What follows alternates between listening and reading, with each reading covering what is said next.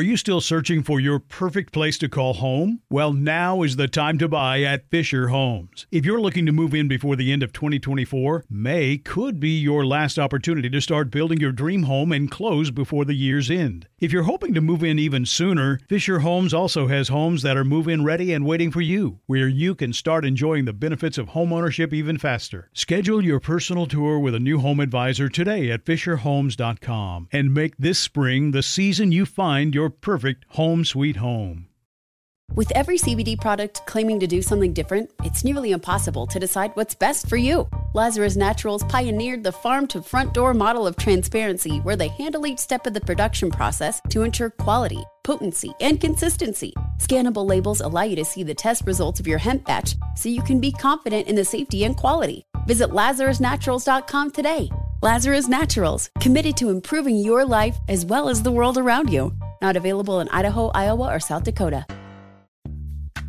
Snag a Job is where America goes to hire, with the deepest talent pool in hourly hiring. With access to over 6 million active hourly workers, Snag a Job is the all-in-one solution for hiring high-quality employees who can cover all your needs. On demand, temp to hire, part-time or full-time. You name the position. Warehouse worker, retail associate, grocery store clerk, fitness trainer, baker, stylist, bellhop, podcast producer. Yeah, Snag a Job's got a worker for that. With our easy-to-use platform, you're able to seamlessly post and fill available positions quickly with a dedicated customer support team to provide all the help you need along the way. Kind of nice knowing you have a talent pool like that in your own backyard, right? Snag a Job is the partner you need to keep your business running smoothly. So visit snagajob.com or text snag to 242424 to talk to an expert. Snagajob.com, where America goes to hire.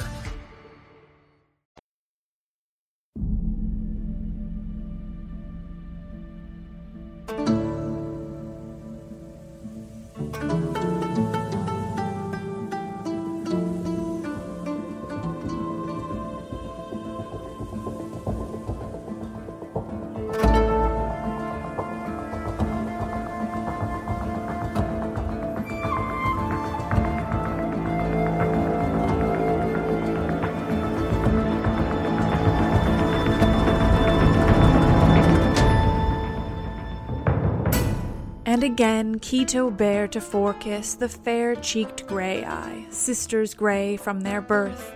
And both deathless gods and men who walk on earth call them grey-eye. Pemfredo well-clad, and saffron-robed Enyo, and the Gorgons who dwell beyond glorious ocean in the frontier land towards night, where are the clear-voiced Hesperides, Stheno and Euryale and Medusa, who suffered a woeful fate. She was mortal, but the two were undying and grew not old. With her lay the dark-haired one in a soft meadow amid spring flowers, and when Perseus cut off her head, there sprang forth great Chrysaor and the horse Pegasus.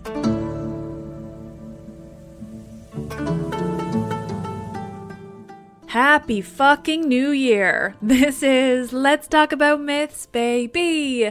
And I am your host, Liv, here to start the year off with a bang, with a whole-ass episode on the different versions and interpretations of one of the most controversial women in Greek mythology, Medusa. And let's be clear, she's controversial now. She wasn't particularly controversial then, which is, of course, part of the problem. Today's episode accompanies the bonus conversation that's also come out today on all your feeds. I spoke with author and fellow classics nerd Anwen Kaya Hayward about Medusa's influence on the internet. Twitter specifically, because here's the thing about this fascinating Gorgon. She is a lightning rod for horrible men on the internet. People, let's be honest, typically cisgendered men, love to find any and every righteous woman's tweet about Medusa and angrily comment with some varied type of nonsense. If you call Medusa a victim of sexual assault, a man will be there to point out that that's Ovid's version and he's a Roman. If you note that she was simply defending herself or that Perseus was in the wrong, you will get a man telling you she was a monster and so she had to die. Or worse, that her death was a release, that it was necessary, that it relieved some kind of chaos, that it was somehow in her best interests that she died. That one's a real mindfuck, and I've gotten it a few times lately. There's a whole class of men who simply won't let anyone else take hold of Medusa, will simply not allow her to be reimagined as an icon of strength and feminism. It can't be permitted, it seems. No, Greek mythology can't be reinterpreted under a modern lens. That's simply unimaginable. A woman can't possibly post about Medusa being a survivor of sexual assault, a symbol of badassery in the face of it. Nope, a man will come find you and tell you about Ovid as if you don't already know. At this point in my time, as a woman with a small platform on Twitter, I feel I've already seen it all. But here's the thing about Medusa. She's ancient as fuck. Interpretations of her vary quite a bit across over 1,000 years, because, it was 1,000 or so years, so things changed a bit. That's the thing about mythology. It's not as though this was one generation of people who had these beliefs. We're talking hundreds or thousands of years of people who believed in the mythology and whose beliefs expanded and evolved as they evolved as people. Not to mention the regional distinctions that came along with the ancient Greek world not being, Greek. There were city-states across much of the Mediterranean, depending on the time period you're looking at, and everyone believed something different than the other. So something a certain group of Greeks believed, say, at the time of Hesiod, isn't necessarily the same as what they believed at, say, the height of Greek tragedy. Often they've got the same characters and concepts, but the way they believed those things has changed immensely. Let alone, again, regional, because Greece was not a thing. These were just Hellenic city-states who shared certain aspects of their culture but otherwise differed greatly. If you've listened to my episode on Medusa, then you've heard Ovid's version. That came from Roman times, so hundreds of years after she was fully established as a character in mythology, if not over 1,000 years. That version is visceral and explicit. We're told that Medusa was stunningly beautiful, that she was raped by Poseidon in Athena's temple and punished by the goddess for it. Her hair turned into snakes. She became monstrous. But that isn't always the story.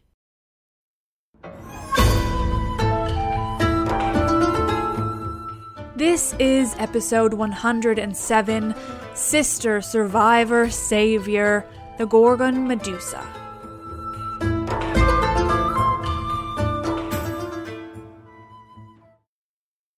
We first hear of Medusa in any kind of detail in Hesiod, the passage I read at the top of this episode. Hesiod is one of the oldest writers we have, that's the key. When it comes to mythology of ancient Greece, he and Homer are basically it for the very, very old stories of mythology. That said, that statement lumps in the Homeric hymns with these two, given their authorship is unclear and they're from around the same time period. So this is our oldest textual introduction to the Gorgon we all know and love. Keto bare to Phorcys the Gorgons, Theno, Euryale, and Medusa, who suffered a woeful fate. So, according to Hesiod's brief telling of her story, Medusa was a Gorgon born to Keto and Phorcys. Now, here we don't know what a Gorgon is exactly. Keto is a sea monster goddess and Phorcys is a primordial sea god. So basically we know they're three sisters born to these gods. We know that Medusa had sex with Poseidon, and we know Perseus killed her and from her death were born their children. That is the oldest version of her story that we have. That's it. That's the whole of it. And again, it's not the original myth. There is no such thing. It is simply the oldest extant version, the oldest one we can look back on now. Homer, the other oldest source we have, doesn't mention her by name and doesn't explain the number of Gorgons that there are. Homer, in the Iliad, references a Gorgon. According to Homer, Athena's aegis, her shield or other form of protection, depending what you read, had a terrible Gorgon on it. From Homer, we know a Gorgon head was terrible, terrifying in some way, though the monstrosity of it isn't clear. And we know the Gorgon was a she. It's Hesiod who gives us any kind of story. He tells us of the 3 daughters of Phorcys and Ceto, Stheno, Euryale, and Medusa.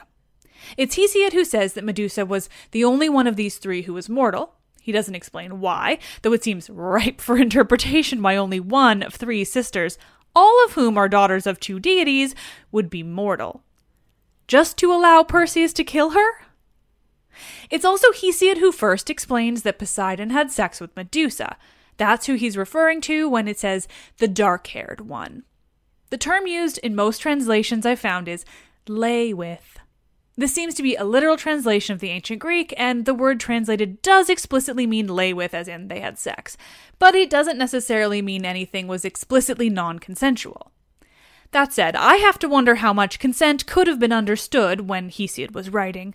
Would he have said if it were meant to be non-consensual?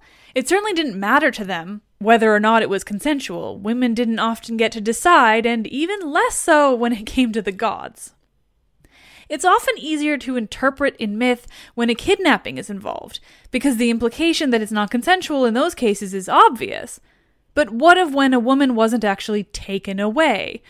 So while it isn't explicit whatsoever, I personally think it's not out of the realm of possibility to suggest that the idea of a problematic encounter with Poseidon existed in her mythology, all the way at the earliest sources, with Hesiod's first mention. Through Hesiod's Theogony, we first hear of Medusa, but Hesiod doesn't say much about what she looked like, what made her monstrous, if she was monstrous at all.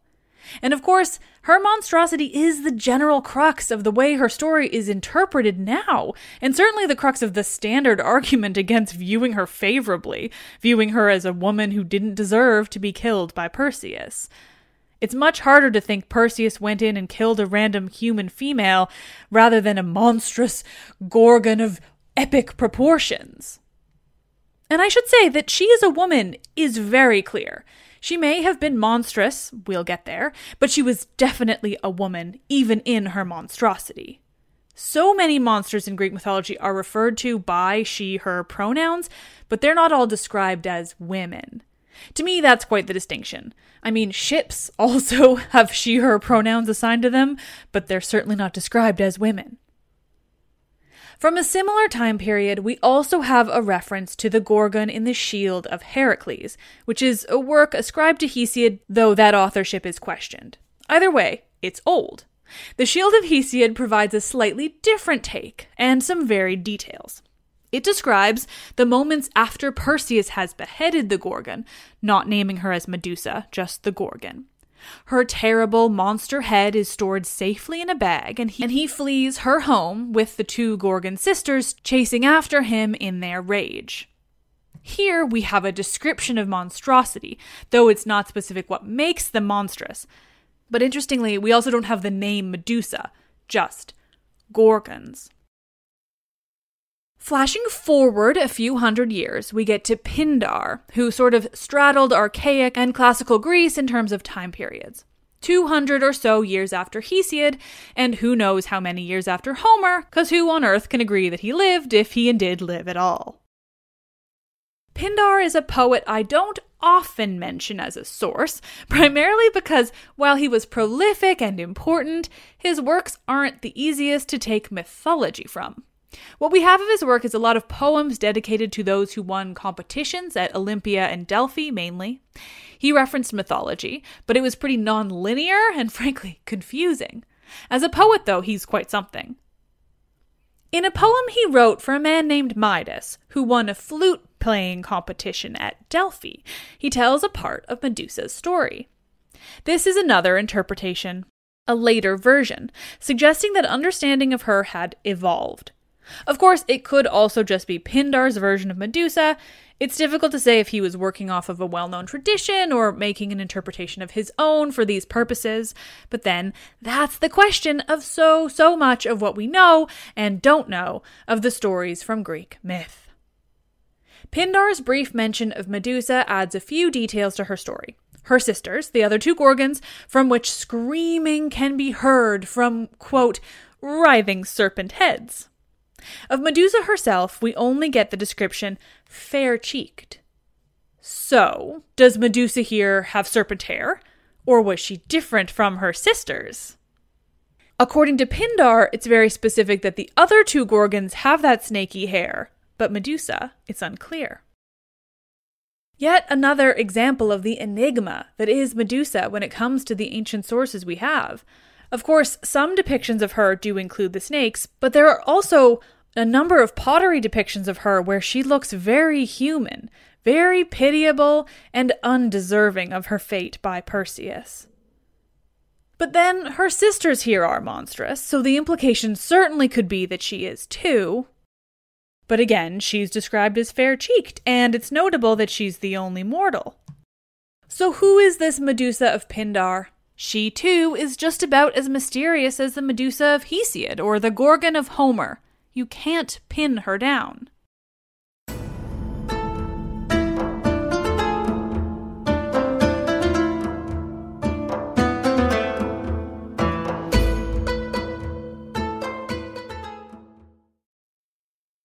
Or so years later, we have my beloved tragedian Euripides weighing in on the subject of Medusa in the play Ion. I won't tell you much about the play because it's now very high on my list to cover for the show. For the purposes of this Medusa interpretation, Creusa is a woman planning to poison a young man named Ion for reasons that are too spoilery to say here. Creusa describes her poison of choice. Poison extracted from the snakes of the Gorgon. Once again, we don't get the name of Medusa, but we do hear that this is the Gorgon of Athena's armor, her aegis, placed there when the goddess defeated the monster. According to this detail in Euripides, the Gorgon was actually born of Earth after the war between gods and giants. Athena defeated her and presented 2 drops of blood to Erichthonius, one of the first kings of Athens. 1 drop came from the snakes. It was poison. The other from the veins of the Gorgon herself. It restored life and kept disease away. This take on her is so interesting for so many reasons. First, Euripides introduces a different origin, one where she's born of the earth itself. Then, that she has this combined ability to cause death and prevent it, a duality that we haven't seen before in the existing texts. Again, that's not to say that these concepts hadn't already been ascribed to her in the ancient world. It might have been common knowledge. But if they were, we don't know about it. But we also have to remember that this is in the context of a play. It wasn't out of the ordinary to have some liberties taken when telling the stories for the stage, much like we do now with movies, TV, fiction. We can't necessarily equate this version of her with beliefs at the time, but it's an interesting development in the growth of her as a concept. Healing powers, as well as the ability to cause death. How I love Euripides. Moving on to one of the most fascinating finds I've made in purchasing this Medusa source book I've been working off of, an ancient Greek by the name of Palaephatus. We don't know much about him, but it's believed he's from the 4th century BC and was pals with Aristotle. But what we do have is one text attributed to him, On Unbelievable Tales, a work in which he rationalizes the myths of his time and his people. That's right. Essentially, Palaephatus explains away the myths. And don't worry, I'm already planning to order a copy of this book for future episodes. For now, how does he explain the myth of Medusa? Palaephatus provides us with a historical story behind the myth of Medusa.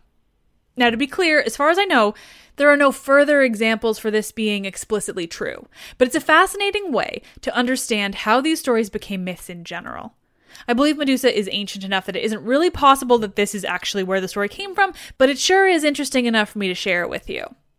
According to Palaephatus, the Phorcys of mythology, that is, the primordial sea god and father of Medusa, the Gorgons, the Graeae, and others, was in fact a king. He was a king of the Cernaean people, supposedly 3 islands in ancient Libya, that's northern Africa, beyond the Pillars of Heracles, which is the Strait of Gibraltar. That king, Palaephatus says, built a statue of Athena, a golden statue of the goddess 6 feet tall. And, he says, the Cernaean people notably called Athena Gorgon. He attributes this name to the way other peoples of the Mediterranean had gods and goddesses that can be kind of tenuously linked to those of Greece. Of course, this was a Greek writing this story, so to him, these gods were explicitly the same gods with different names. Historically, it's more like these people each had gods of similar values and such long-standing interactions with each other that they all became very similar and can be understood to, in some cases, represent each other. All to say, Palaephatus is saying that the Cernaean name for Athena was Gorgon. The king Phorcys there had 3 daughters, Stheno, Euryale, and Medusa. When Phorcys died, his 3 daughters took over control of the islands. Given the geographical location in relation to Carthage, which is of course mythologically founded by Dido, it's not surprising that women would be allowed to rule these lands. But of course, it was notable to the Greeks. The 3 sisters shared access to the statue of Athena, this Gorgon statue, each keeping her as a personal treasure for a time. Meanwhile, Palaephatus says, Perseus was indeed in exile from Argos, but he was a bit more of a pirate than a hero. Perseus was making piratical raids around the region, and he heard of this land where 3 women were in charge, and where there weren't many men, and there was a lot of gold. An appealing opportunity indeed. Now, there is much more to this story by Palaephatus, more ways in which he explains away the explicit aspects of the Perseus and Medusa myth, but I hope to use this source more in the future, so I'm not going to give it away. Today, we're just concerned with interpretations of Medusa as a woman or a monster, or more often, both. Perseus arrived on the islands in search of this Gorgon statue, this solid gold statue of Athena, and demanded its location from the 3 women who were ruling the islands. Medusa, it seems, refused to tell him where it was, though her sisters, Euryale and Stheno, gave up the location. Thus, Perseus killed only Medusa, and stole the statue, cutting it up into pieces and affixing the golden head to the prow of his ship. So, yet another interpretation of Medusa, but here, just a woman. Or not just a woman who, along with 2 other women, ruled a region of the Mediterranean. In itself, impressive. And once more, a version of the story where Perseus is very much in the wrong, killing the woman for no good reason, and according to Palaephatus, a straight-up pirate. Frankly, I always agree with the idea that Perseus was in the wrong, just searching for and killing this woman for her head alone. It's gross and weird, but to have this rationalized account where she is very much the victim of him, specifically his piracy, is fascinating. It's also a reminder that while Greek mythology was widespread and it was the religion of the ancient Greeks, just as now, there were people who didn't believe it. There were atheists in ancient Greece, people who found ways to explain away the stories that had become important and widespread in their culture. That's not to say that Palaephatus was definitely an atheist who didn't believe in the gods at all, but there were also certainly people who thought that the stories of monsters and heroes just didn't check out. So, in this version, Medusa is quite plainly a strong woman killed by a shitty man.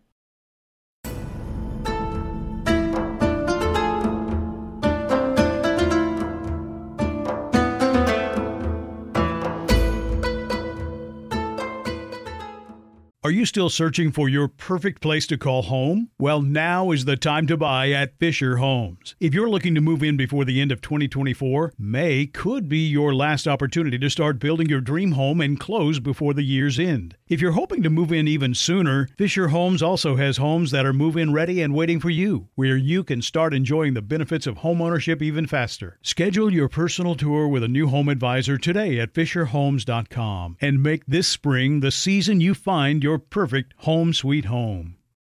With every CBD product claiming to do something different, it's nearly impossible to decide what's best for you. Lazarus Naturals pioneered the farm-to-front-door model of transparency, where they handle each step of the production process to ensure quality, potency, and consistency. Scannable labels allow you to see the test results of your hemp batch, so you can be confident in the safety and quality. Visit LazarusNaturals.com today. Lazarus Naturals, committed to improving your life as well as the world around you. Not available in Idaho, Iowa, or South Dakota.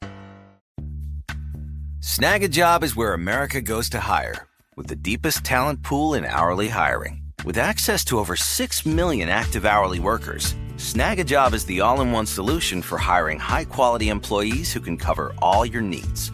On demand, temp to hire, part-time or full-time. You name the position. Warehouse worker, retail associate, grocery store clerk, fitness trainer, baker, stylist, bellhop, podcast producer. Yeah, Snag a Job's got a worker for that. With our easy-to-use platform, you're able to seamlessly post and fill available positions quickly with a dedicated customer support team to provide all the help you need along the way. Kind of nice knowing you have a talent pool like that in your own backyard, right?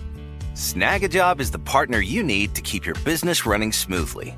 So visit snagajob.com or text snag to 242424 to talk to an expert. Snagajob.com, where America goes to hire.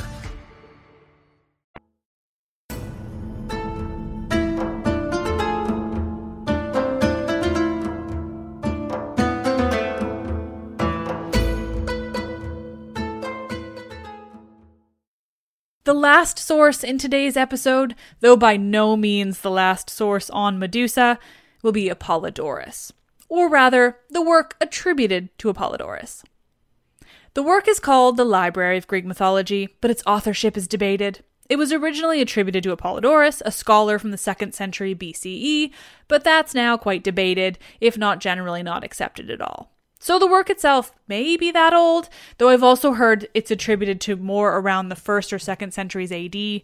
Regardless, you'll have seen it listed in my sources before, because it's one of the very few works we have remaining that is just a compendium of the myths, that details most of them in one place.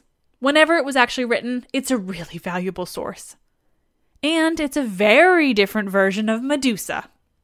Apollodorus' take on Medusa and Perseus' hunting of her is where we get some of the most straightforward tellings of her story. Perseus goes hunting for her to bring her head to Acrisius, encounters the Graiai, steals their eye and tooth until they reveal the Hesperides location, which reveals Medusa's location. In Apollodorus, Medusa is there with her sisters, the other 2 Gorgons, though here too she is the only mortal, and therefore the one Perseus has been sent to kill. Here the Gorgons are described quite specifically and quite monstrously. Heads twined with the scales of dragons, boar-like tusks, golden wings. They aren't described as ugly, but not particularly human either. In this version, Perseus sneaks up on the 3 Gorgons while they're sleeping, and with the help of Athena and the reflective shield, cuts off the head of Medusa. But at the end of Apollodorus' telling of this story, he has an addition to make. He adds that some say, quote, Medusa was beheaded for Athena's sake, and they say that the Gorgon was fain to match herself with the goddess even in beauty. So, another fascinating addition to the pantheon of versions of Medusa. In Apollodorus, she has monstrous qualities, snakes and tusks and wings, but she might have even rivaled Athena in beauty. Now, that probably sounds familiar, as it's very similar to Ovid's version. Now, given the work attributed to Apollodorus probably did in fact come from the 1st or 2nd centuries AD, it's not surprising that these versions would be similar. Still, that doesn't make them less valid. What it means is that the understanding of Medusa changed. It's another example of what makes her so fascinating.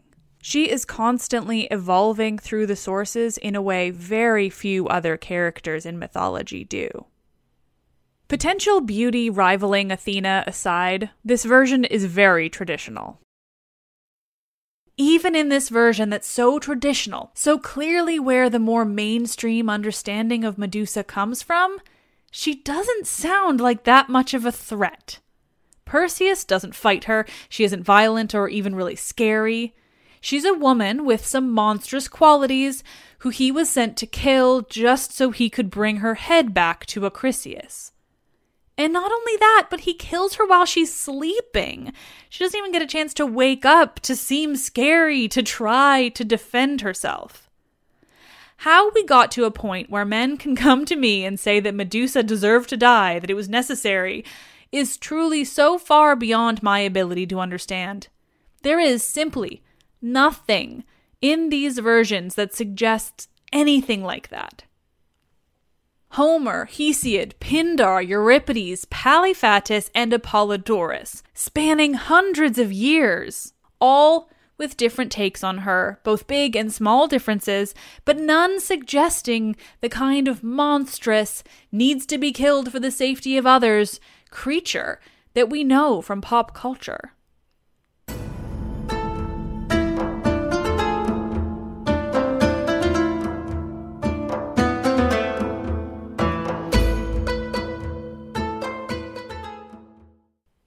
This episode has just been a taste of all the incredibly varied takes on Medusa throughout hundreds of years of ancient sources. I will dive back into more in the future. I just can't help myself and haven't covered even half of this source book that I have. But for now, this is why I love Medusa and why I will defend her always. There's no cut and dry interpretation of her. No one myth, no one woman, one monster. Each of these varied descriptions holds weight for one reason or another. Each is valid in its own way. She is a beautiful woman. She is a victim of Poseidon. She is monstrous. She is powerful. All are valid, and none should be discounted. She is whatever we want her to be, and therein lies the power. Think on all these sources and versions I've just shared with you, and take note of one added thing. These are all versions from before the beginning of the Common Era. In terms of time, these sources have spanned hundreds of years, but we're still in the BCE period. Like I mentioned, Apollodorus is tricky to sort out, and is now pretty accepted to be from the Common Era. But that only makes it more relevant because the very, very traditional understanding of Medusa in pop culture basically comes from Apollodorus. Regardless, we're still in very Greek versions of her. Dark Age versions, archaic, classical. All very ancient versions of her. And again, there are more. We are not finished. Medusa is definitely one of the most enigmatic figures in Greek mythology. She is one big, fascinating question mark. Here's the overarching issue and why I don't intend to stop sharing literally everything I ever find on Medusa as a character. There's a subset of people who believe that mythology shouldn't be interpreted, shouldn't be understood through a modern lens, or it seems even across the generations which wrote about these stories in ancient times. A group of people who have this flawed idea of a so-called original myth. But there is no such thing as an original myth. It is antithetical to the very idea of mythology. Original myth simply doesn't exist. There is the oldest extant version, meaning the oldest written version that survived the test of time, that exists for us to read now. That would be Hesiod. But that doesn't make it original, or more truthful than anything else. Those arguments aren't realistic. They're not in good faith, and in my experience, they're used to silence women or marginalize genders, to make them feel like this character who feels empowering, feels important, feels like an emblem of strength, isn't. Why, she's just a monster who deserved to die, nothing more. It's bullshit. There seems to be almost a concerted effort online to ensure Medusa cannot be used as a symbol of strength and empowerment for women. Either because the oldest version of her that we have doesn't explicitly refer to her as a survivor of sexual assault, or because the version that does comes from Rome, or, as I've seen recently, even the idea that Ovid's version should be trusted, but in a way that suggests Perseus killing her was somehow merciful, a way of releasing her. Truly, it's dark as hell. The idea that a survivor of assault needs to be released from their trauma with more trauma? It's all nonsense. It's very possible to interpret stories from a modern lens. It's possible to take hold of a character using ancient sources for what they've given us, and utilize her to symbolize something. It's possible even to enjoy Ovid's version and use that one for whatever purposes one desires. Ovid's version isn't wrong. It's simply Ovid's version. It simply isn't wrong to understand the myth through the world we live in today. But then, that's basically the entirety of this podcast. So it's a hill I'm willing to die on. I don't believe it's wrong to look at these myths from thousands of years ago, the versions of which we have almost exclusively from men who believed women were property, and think, hey, maybe this isn't the whole story. Maybe it's all based on the world they lived in, but that doesn't make it the whole story. In truth, it's important to look at these stories from different lenses, and look at the different versions in detail. If the ancient world isn't examined from a modern lens with a degree of credulity, then we're well and truly fucked. If we don't put at least some of our modern morals onto the stories and people of the past, then how are we going to learn from it? The ancient Greeks did a hell of a lot of things that would be considered horrific and barbaric by current standards, as they should be. If we can't look back and say that slaveholding and treating women as property to be used, discarded, was bad, then what does that say about us now? Medusa was sometimes a monster, sometimes a goddess, sometimes a beautiful woman.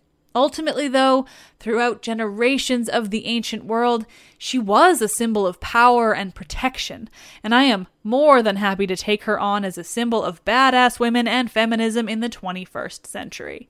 Because why the fuck not? It makes misogynists really angry, and that's satisfying as all hell.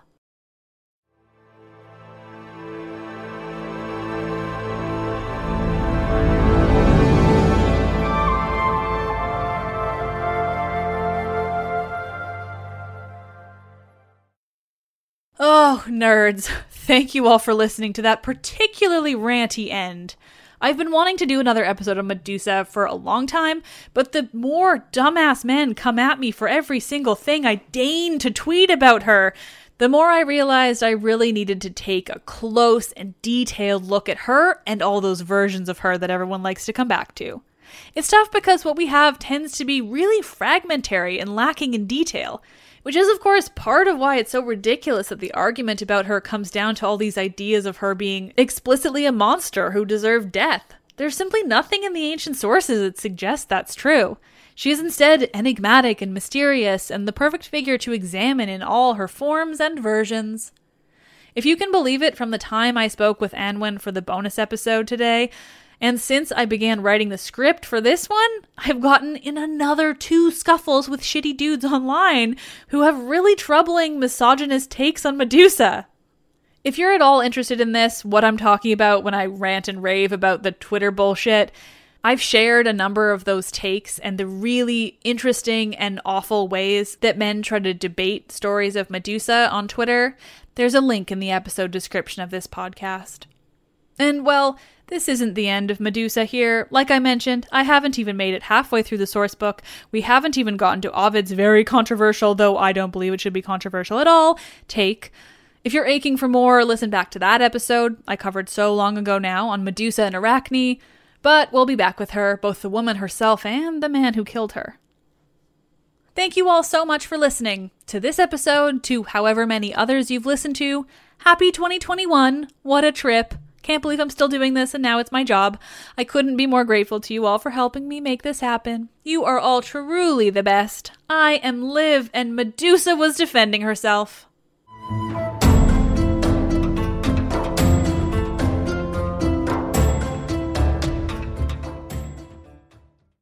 Are you still searching for your perfect place to call home? Well, now is the time to buy at Fisher Homes. If you're looking to move in before the end of 2024, May could be your last opportunity to start building your dream home and close before the year's end. If you're hoping to move in even sooner, Fisher Homes also has homes that are move-in ready and waiting for you, where you can start enjoying the benefits of homeownership even faster. Schedule your personal tour with a new home advisor today at FisherHomes.com and make this spring the season you find your perfect home sweet home.